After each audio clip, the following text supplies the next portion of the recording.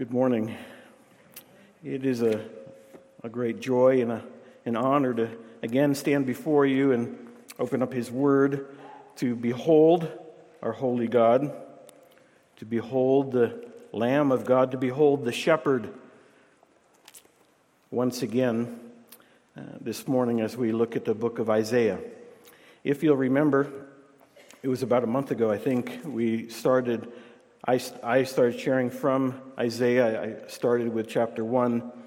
I then moved to chapter 42, and I commented how much I had skipped and how much we probably missed. However, chapter 1 did set the stage for the book of Isaiah, and I just want to share quickly here as we go through, a little bit of where I'm going with this. I want to cover again quickly the context of Isaiah this morning as we come again and look at, behold, the servant who demands our attention. We'll review a little bit of the first song, and then we'll jump into the second song. But my primary end goal is to get to the New Testament application of these first two servant songs, probably especially this second servant song, because of the words that are repeated so often in the New Testament. So the question and answer time may be when I finish up this sermon. We're not sure. This is a little bit aggressive to try to get through all of this. But remembering back to Isaiah, just real quickly, the book of Isaiah is large, with a large vision, right? A big vision of renewal, massive scale, recreation, full redemption. It's a huge sweep of time, very expansive, just like the God who is at the center of all of that. And following along this narrative of Isaiah, we are looking for how will God provide?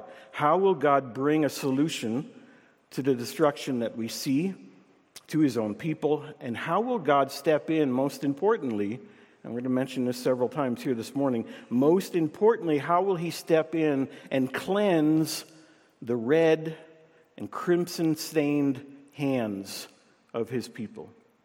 If you remember, chapter 1 was setting the stage for really the first 39 chapters of Isaiah, full of indictment, full of condemnation, full of judgment because of their sin. God's people were ruined in their sin, and their only hope for Israel was to come to God Himself.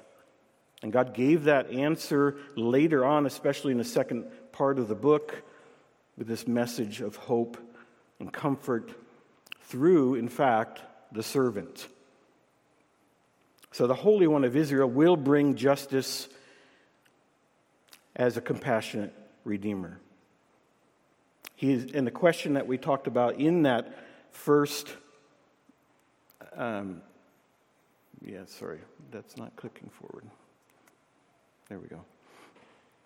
In this first servant song is, how trustworthy is Yahweh? Is Yahweh, in fact, still for us? Will Yahweh still accomplish His purpose? And we ask those same questions. We ask these questions when we're in trials.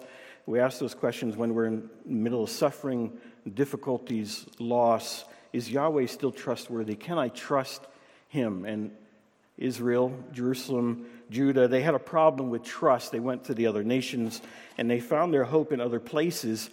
Just this week, in fact, I was reading through my own time, reading through Lamentations, and the book ends like this, and this really is the question of the day in Isaiah of covenant people coming to God and wondering what He's going to do. The Lamentations ends with chapter 5, starting in verse 19. But you, O Lord, reign forever. Your throne endures to all generations. Why do you forget us forever? Why do you forsake us for so many days? And then the call of the remnant is, restore to yourself, O Lord, that we may be restored. Restore us to yourself, that we may be restored. Renew our days as of old, unless, this is the last sentence of this book, unless you have utterly rejected us and you remain exceedingly angry with us. It's the end of that book. This is, of course, the remnant from the exile speaking, and that's the question: is Yahweh still for us? That's the context of the first part of Isaiah.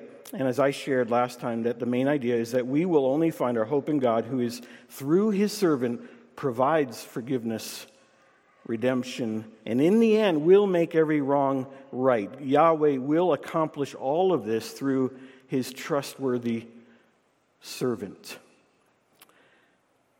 We also shared the first song, Isaiah 42, talked about his commission, his mission, his manner, his perseverance. He is empowered. He cannot fail because he's empowered by God. Every power will one day submit to him. He comes with patience and with meekness, and nothing deters him, even though he's bruised. Of course, prophetic of that cross and his crucifixion, that he will be bruised, but it will not deter him from completing the mission that God has given him. So in the second half of Isaiah, we see this dominant theme of comfort, of hope, and of restoration, but it follows after these 39 chapters of indictments, judgment, coming destruction. And there is no watering down bad news in the book of Isaiah. It would be a false diagnosis met with a false cure if he watered down the bad news. Our prognosis, just like Isaiah chapter 1, is that without Christ, we are eternally separated from a holy God because of our sin. This is no flesh wound, right? No quick fix, no Band-Aid approach. And even like the world often will say, oh, Christianity, religion is just a crutch. We don't need just a crutch. We need a stretcher because we're dead in our sins. Not a crutch, not a Band-Aid. So Isaiah, condemnation leads to hope. Judgment leads to restoration. It's the two-sided part that we see really all through Scripture is law and gospel. Law has to be there in order for us to understand our position before a holy God, our prognosis, and then God opens up our eyes for the gospel. And the gospel is the good news that God himself put on flesh in order to fulfill the demands of the law perfectly, and then took on the punishment, the condemnation of a sin law breaker, even though he knew no sin. He then absorbed that wrath on our behalf and raised from the dead, victorious over sin and death. That's the gospel. That's the good news. The gospel is not just God loves you. Right? We have to define that. What does that love actually look like? It looks like him taking on flesh, God himself coming, living perfectly, dying the death that we deserved, and taking on the wrath of God that we also deserved. That's the good news. That's the gospel. And Isaiah very similarly sets up devastation, condemnation, and then he presents this suffering servant. And I want to look at another song here with you in Isaiah 49 this morning. Before we do that, let's pray and ask for God to open up our eyes so that we can behold this servant. Father, I thank you for this new day that you've given us. I thank you for the honor to share your word. I pray, God, that we come to you here this morning by faith alone, which is, of course, also supplied by you as a gift, and that your Holy Spirit would change us as we once again behold, as we once again look at the suffering servant. Lord, do your work in us here this morning. Help us to see your glorious redemption, your glorious promise of a Redeemer that we see through this servant, of course, know to be Jesus, and even a hope that we have before us because of his completed work on the cross, because of our atonement that he completed. Lord, help us again, open our eyes, these eyes of faith that we have, so that we worship you. glorify you, and are changed in every aspect of our outlook of who we are in Christ. Lord, we need you to do that by your grace and by your power. In Jesus' name we pray, amen.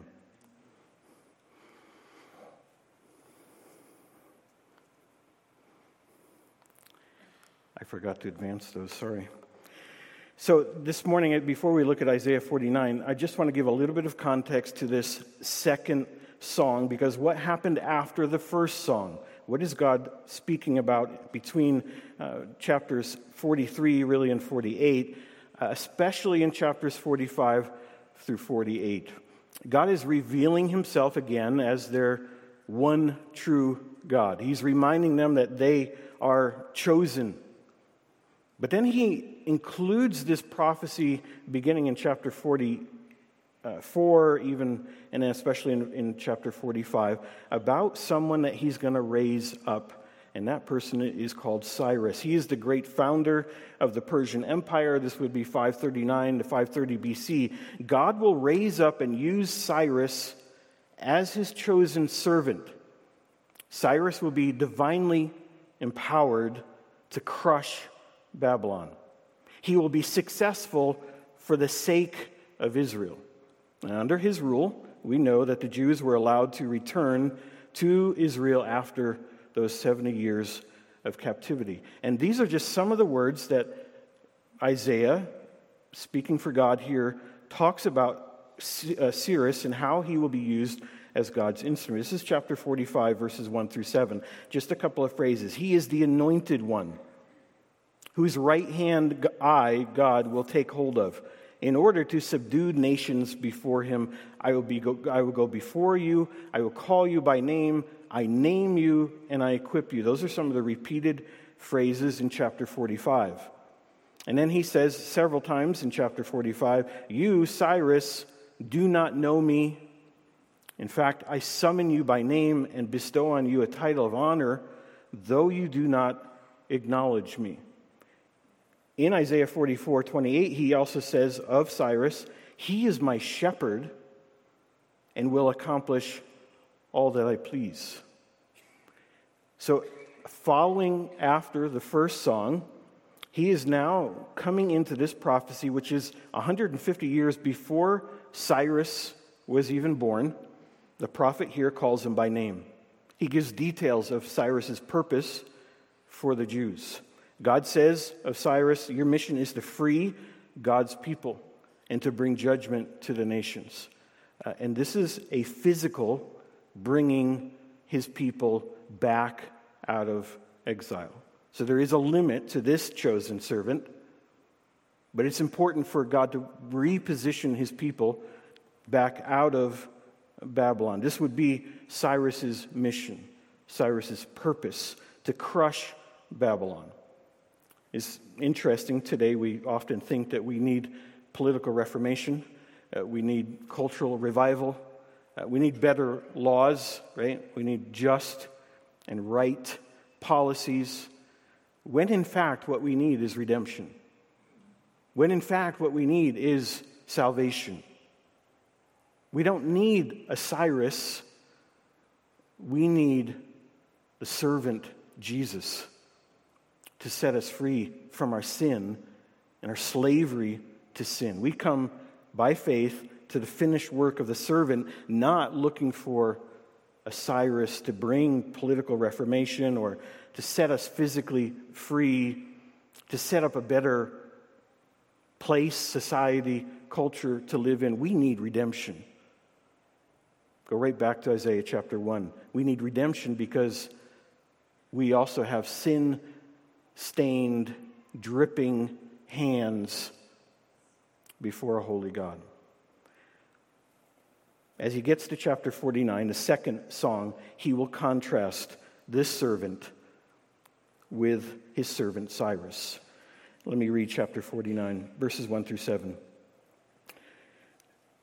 Listen to me, O coastlands, and give attention, you peoples from afar. The Lord called me from the womb. From the body of my mother, he named my name.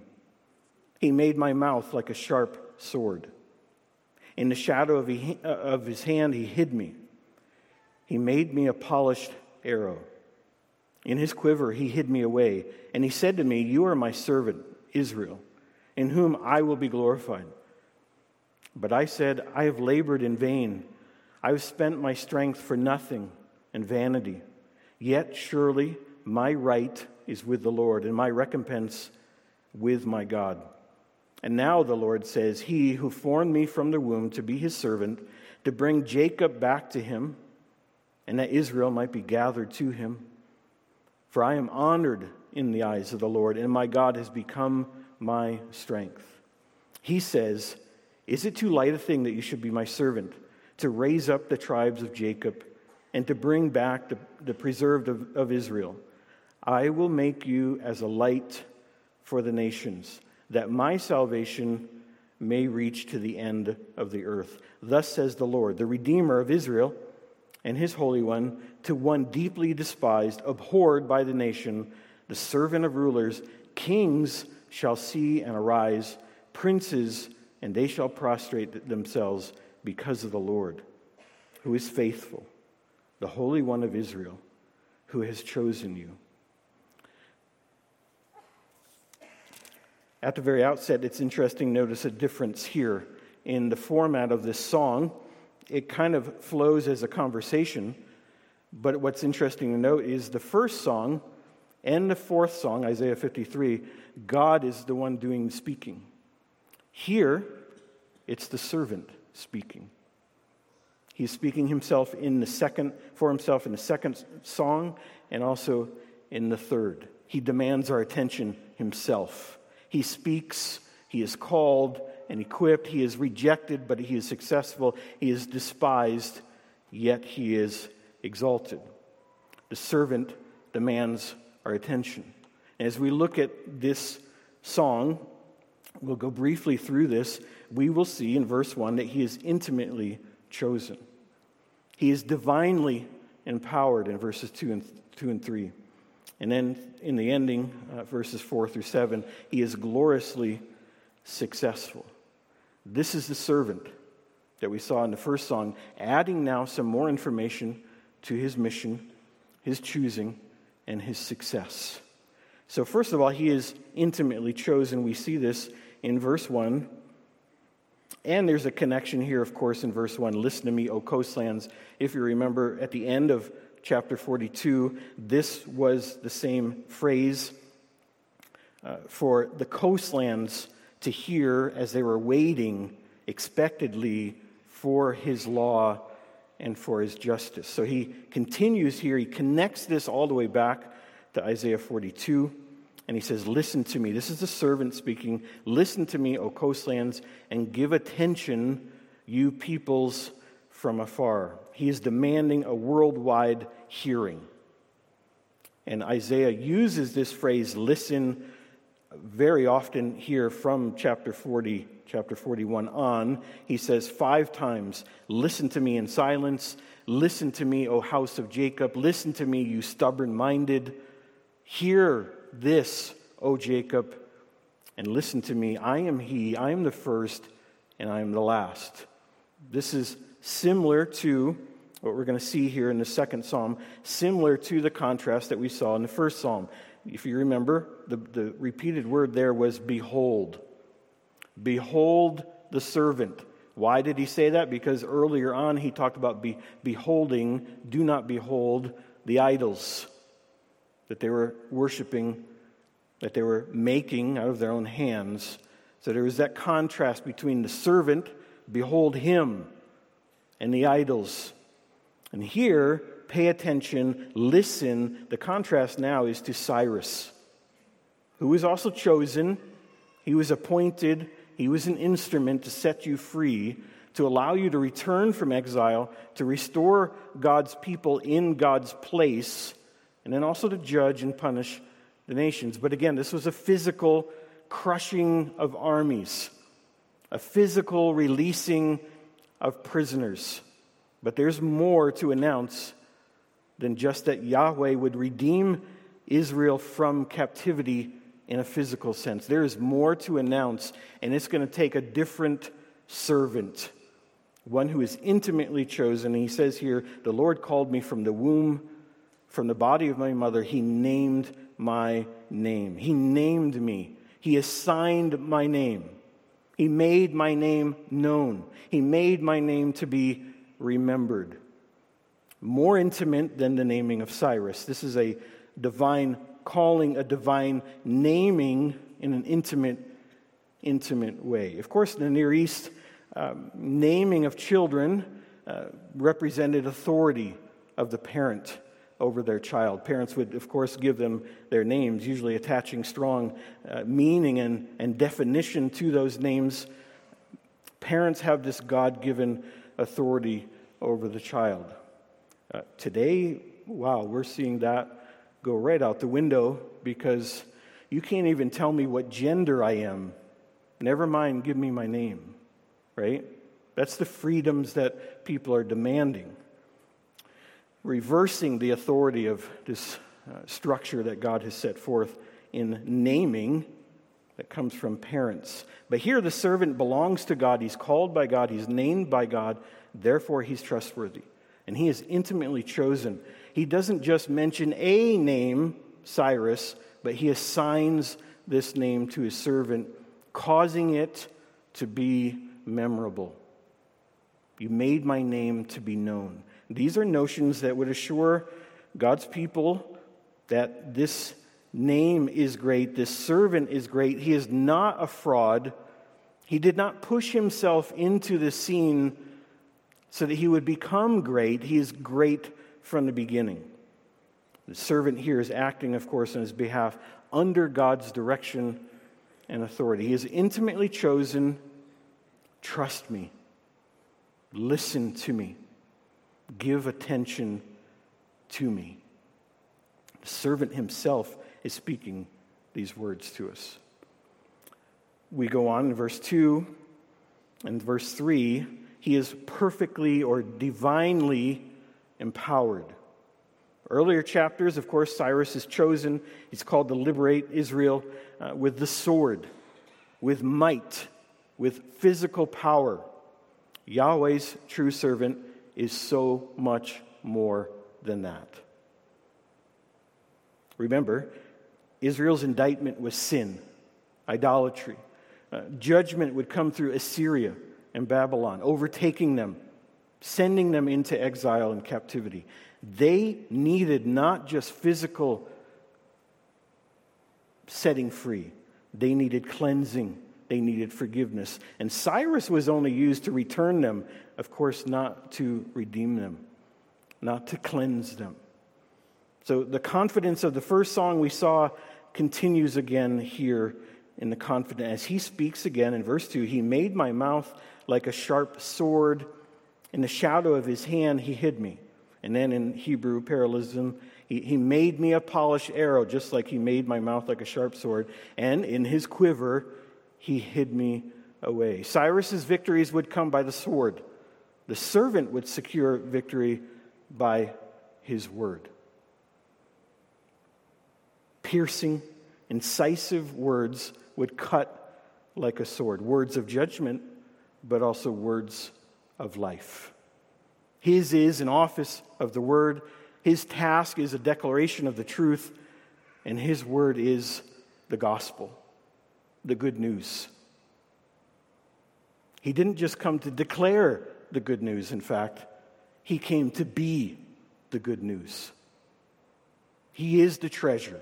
He is the gospel. Hidden with God, drawn out at the right time here, the shadow of his hand.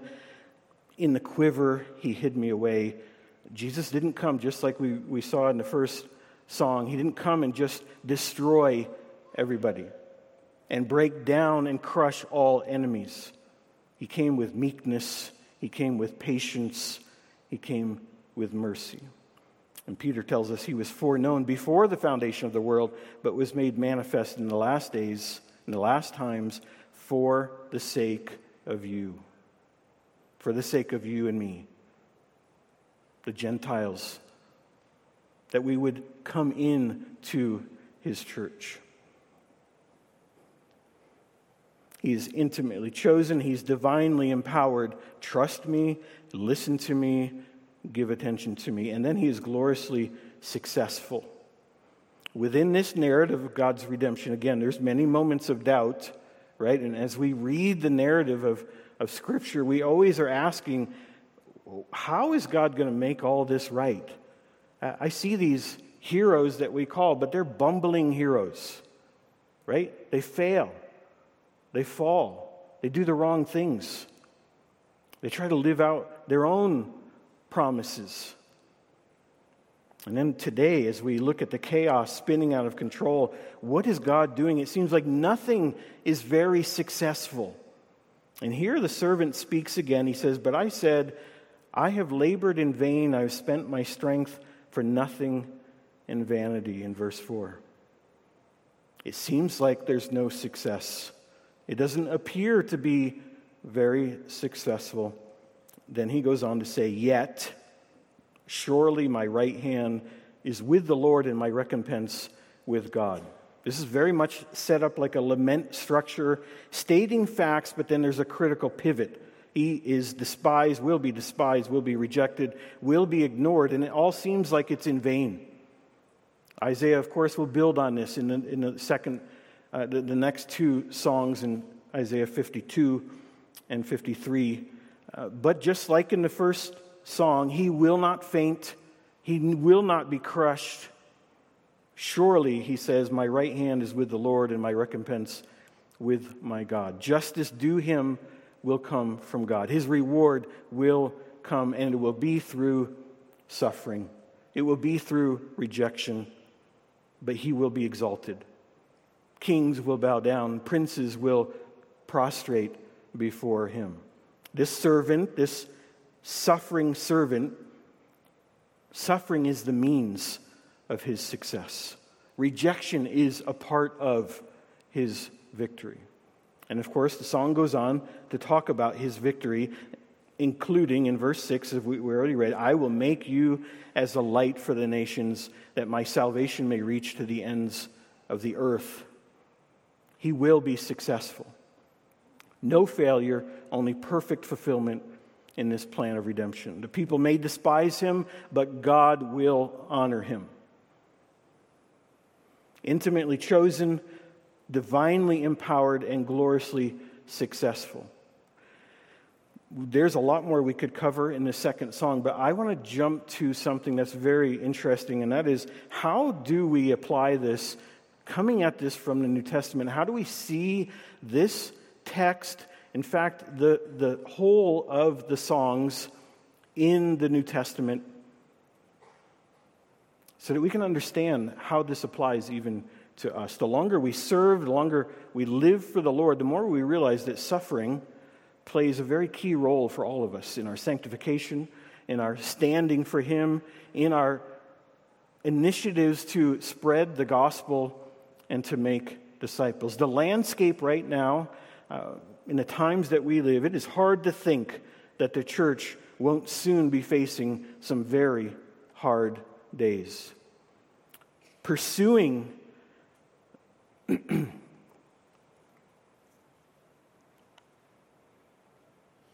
the fame of Christ will invariably come at a cost. Living for Christ, serving Christ. The question that we would come to this text, at least this is how I would come at this text, is how do we do hard things for the gospel? Why will we do hard things for the gospel?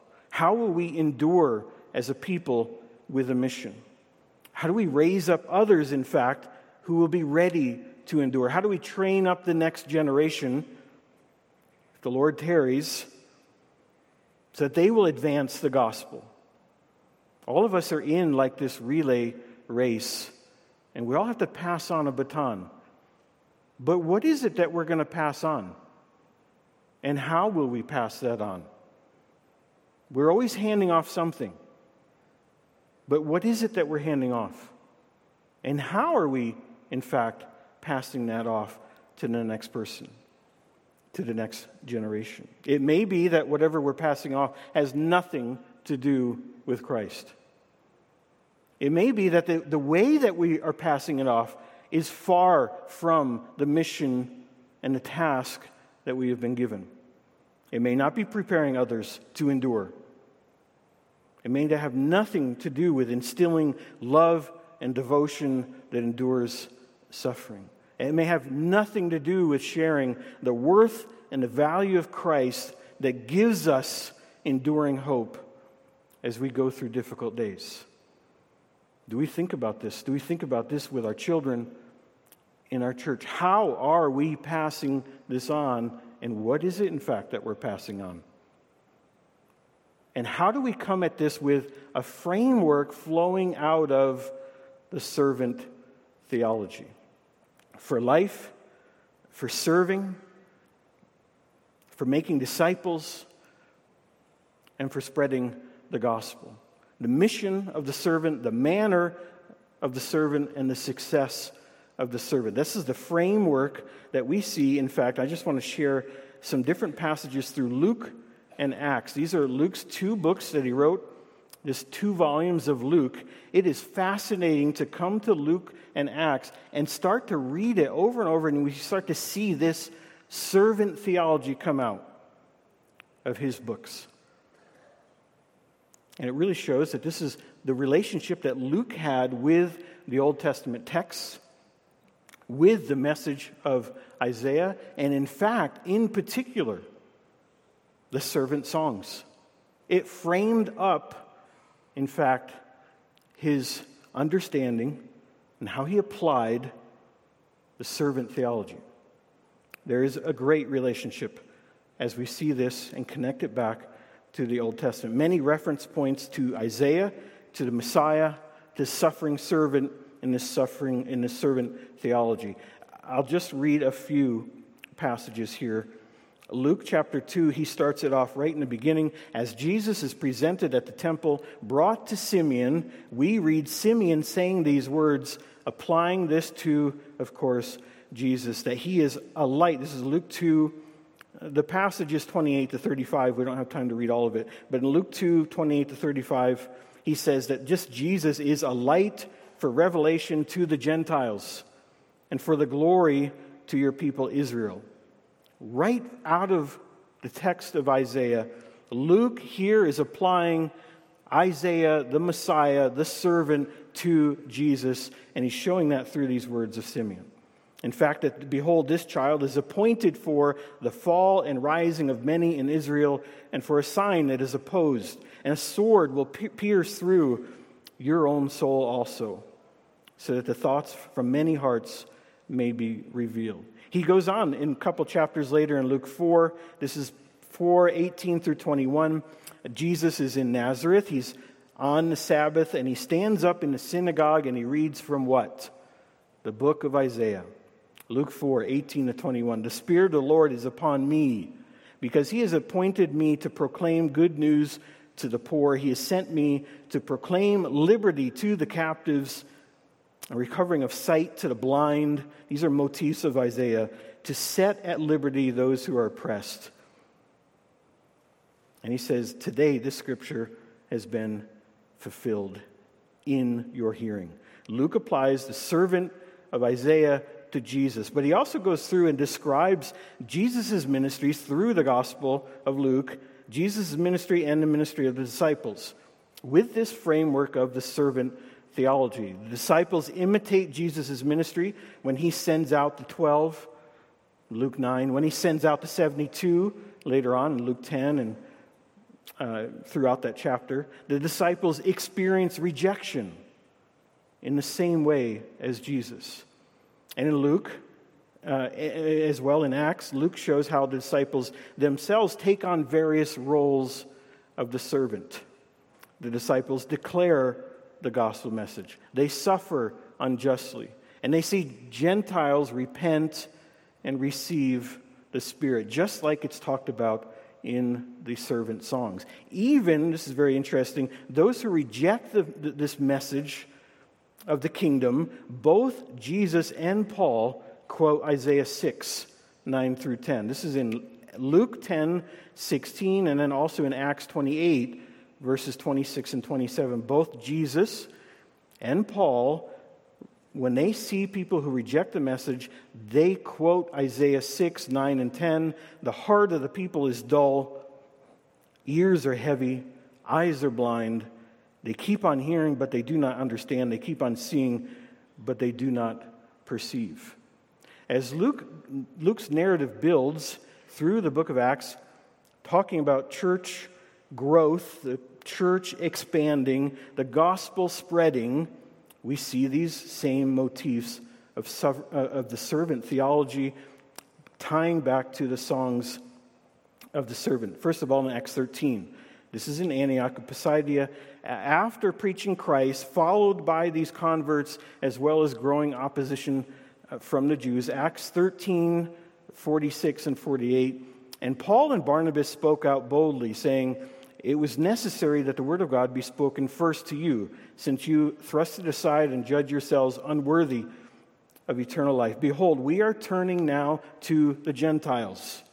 For so the Lord has commanded us, saying, I have made you a light for the Gentiles, that you may bring salvation to the ends of the earth." This is the second song, the second servant song from Isaiah 49. Paul is applying this to himself. He says, "For so the Lord has commanded us," Paul and Barnabas, giving us the same mission. "I have made you a light for the Gentiles, that you may bring salvation to the ends of the earth." Paul does this again later on in Acts 26, 15 and 18. This is him giving his testimony after meeting the Lord on the road to Damascus. He says in 26:18 that this was the mission, the task that the Lord Jesus gave him that day on the road, to open their eyes so that they may turn from darkness to light and from the power of Satan to God, that they may receive forgiveness of sins and a place among those who are sanctified by faith in me. He took the mission of the servant and placed it on himself. Well, the Lord placed it on him. And he saw that being applied to his own ministry, his own life. Even back, if we go back to Acts 9, verses 15 and 16, Christ himself tells Ananias to go to Paul.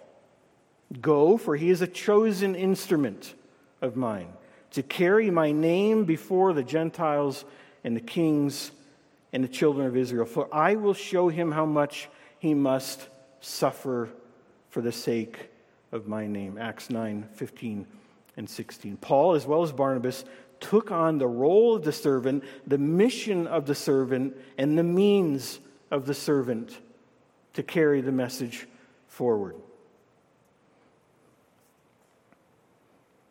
Paul's motivation, his tenacity, his endurance is driven by, shaped by servant theology. Mission means success. By Christ, for Christ, through Christ. Luke, Acts, these two books together, as Luke wrote them, there are strong lines of continuity that go back to Isaiah, from the servant fulfilled in Christ to the apostles and then to the church. The mission and the means to carry on this mission. The means, they're chosen, called, empowered to proclaim, but also to suffer. But there are also some clear lines of discontinuity, and this is important for us to see. The mission of the servant versus the mission that he gives us, and the nature of his suffering and the nature of our suffering. And we can't mix this up. The parallel looks like this. At the end of Luke, very interesting, and the end of Acts, there are two long journeys. In Luke, it's Christ's long journey to Jerusalem. In the book of Acts, it's Paul's long journey to Rome. Parallels that Luke sets up in both of his books, at the end of these books, is that they both also speak to their disciples, giving them parting words. A charge, a final charge. Of course, Jesus does that with his disciples. Paul does it with the Ephesian elders in Acts 20. So both have this long journey. This is Luke and Acts, the ending of both of those books written by Luke. They both have this long journey. They both speak to their disciples. They both give this final charge. They're passing on the baton, so to speak. They both stand trial 4 times. Both Jesus and Paul at the end of Luke and the end of Acts. They both all these trials for both of them start with the Sanhedrin and they work their way up. Talk about intentionality. Luke really does write 2 volumes. And it has continuity, but also discontinuity. Jesus' journey ends with death on the cross and resurrection. Atonement completed, right? This is the discontinuity. Paul's journey, as Luke writes it, he does not write about Paul's death. The ending of Acts, Paul's journey ends with Paul alive, preaching the gospel. Listen to the way that this comes to a close here for Acts. This is Acts 28, 25 through 31. They departed after Paul had made one statement. The Holy Spirit was right in saying to your fathers through Isaiah, the prophet, go to this people and say, you will indeed hear but never understand. And you will indeed see but never perceive. For the people's hearts have grown dull. And with their ears they can barely hear. And their eyes they have closed, lest they should see with their eyes and hear with their ears and understand with their heart and turn, and I would heal them. In verse 28, he says, therefore let it be known to you that this salvation of God has been sent to the Gentiles. They will listen. He lived there 2 whole years at his own expense, welcomed all who came to him, proclaiming the kingdom of God and teaching about the Lord Jesus Christ with all boldness and without hindrance. Luke does not narrate Paul's death to show that the nature of Jesus' suffering is complete, it's perfect, it's once for all atonement, but the nature of Paul's and the apostles and the church and ours, that suffering is not for atonement, but is one for declaration, proclamation of the one who suffered and died and rose again. And he shows Paul ending in this 2nd volume to his work, preaching the gospel, alive, preaching continually about the Lord Jesus Christ. He was intimately chosen. He was divinely empowered. And he, like all of us, will be gloriously successful because it's Christ's success. So we are also, by grace, in Christ, chosen, intimately, divinely empowered, and we see glorious success and victory. We are purchased for a purpose, given a mission to declare, to make these disciples, and it will be victorious in Christ, for Christ. His suffering purchased us, our redemption, as our propitiation. Our suffering prepares us for the weight of glory that awaits us. But our suffering follows after this pattern of the servant. It's to be expected. We take on the mission of the servant. We also take on the means of the servant. And Luke shows us this framework of the servant, how it affected the disciples, how it prepared them to spread the gospel of Jesus Christ no matter what. They were called, they were purposed, and they had this means to declare, to engage, to expect suffering because they knew success had already been purchased by Christ. How will we endure as a people with a mission? How do we raise up others so that they're ready to face whatever it is that the Lord has for us coming? How do we train up the next generation to continue bringing the gospel forward, to continue standing on the authority of God's word, no matter what, with convictions that are grounded and rooted in the truth of God's word, not in the relativism in this culture of going along with everything else because we're nice people? We're called. We've been given a mission. And he has shown us the means of that. And it does come by suffering. That is the framework of the New Testament. That is the framework of the apostles. That is the framework of his disciples. I believe it's the framework of the church. From the servant songs, the framework of being chosen, having a mission, and having the means set before us that we will suffer, we will stand in opposition. All of that will come. What are we passing on?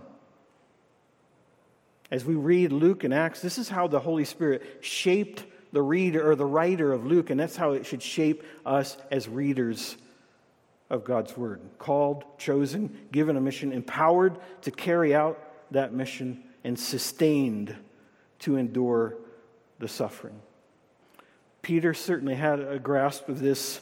Written in the midst of growing persecution, writes his first letter. How are you going to live? How are you going to endure? How are you going to stand up? Not escape. How are you going to escape the suffering? Peter does not give that advice.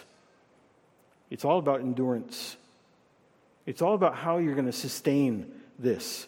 And he says in chapter 2, 1 Peter, verse 9, you are a chosen race, a royal priesthood, a holy nation, a people for his own possession. There's no period there. We could revel right there.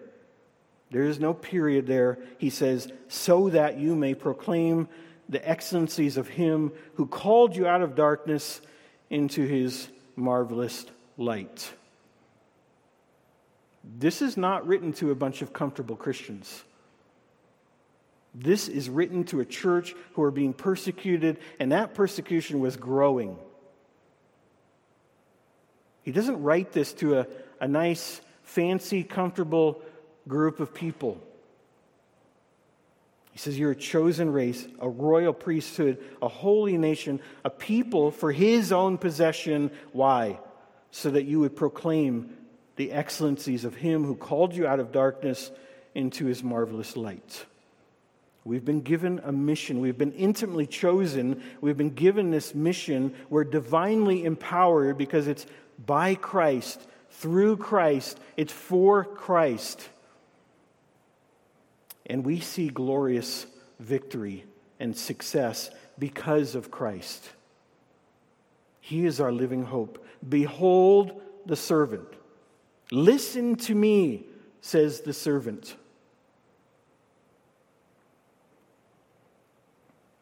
We're chosen for a purpose to proclaim his excellencies.